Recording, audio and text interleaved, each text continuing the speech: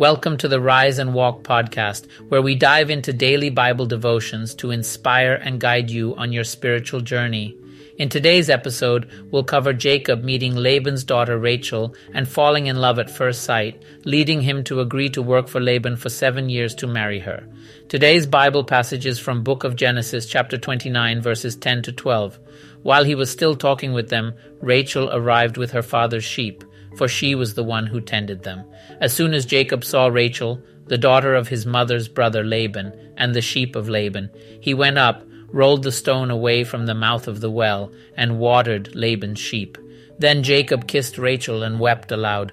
Jacob told Rachel that he was her father's relative, Rebekah's son. So she ran to tell her father.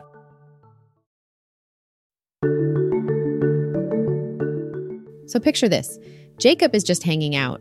Rachel enters the scene with her father's sheep. Now, Rachel was the one in charge of tending to these sheep, so she knew her way around them. But as soon as Jacob laid eyes on her, it was like fireworks went off in his heart. Not wasting any time, Jacob jumps to his feet, rolls the stone away from the mouth of the well, and starts watering all of Laban's sheep like a pro. I mean, he was really going above and beyond here. But this wasn't just a random act of kindness. No, this was Jacob showing how much he cared for Rachel. And then comes the big moment. Jacob was so overwhelmed with emotions that he began to weep with uncontrollable joy. It was like the floodgates of his heart had burst open. Of course, Rachel was probably a little taken aback by this whole display of affection.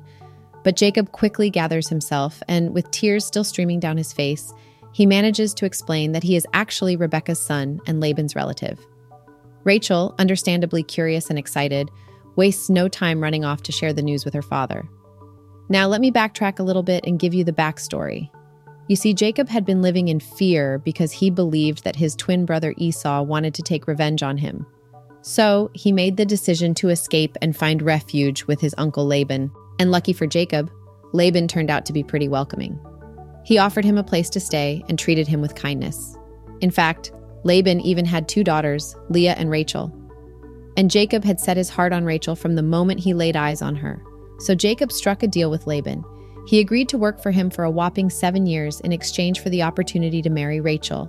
Now that might seem like a crazy amount of time to work for a wife, but let me tell you, Jacob was head over heels for Rachel. He was willing to do whatever it took to make her his. And so for those 7 years, Jacob worked tirelessly, patiently waiting for the day when he could finally call Rachel his own. Time seemed to fly by because his love for her was his driving force. I mean, love can really make you lose track of time, can't it? So, there you have it. Jacob's love story. From fearing for his life to finding refuge with Laban and falling head over heels for Rachel. It just goes to show how powerful love can be. It can make you do crazy things, like working for 7 years to win someone's heart. But for Jacob, it was all worth it. He knew that Rachel was the one for him, and he was determined to make her his wife. And with that, Jacob's journey towards a lifetime of love and companionship with Rachel begins.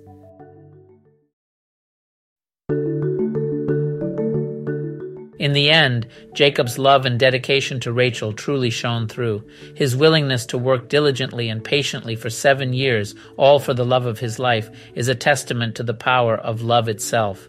May we all be inspired by Jacob's unwavering commitment and the lengths he went to for the one he loved. Let this story remind us that true love can move mountains and endure the test of time. Thank you for sharing in this story, and may you find your own moments of love and dedication in your journey. Goodbye for now, and may love always be at the center of your endeavors. Let's close with a prayer. God, I am not worthy of the least of all the mercies and of all the truth which you have shown me. Deliver me from my fears. In Jesus' name we pray, amen. Goodbye, and God bless you all.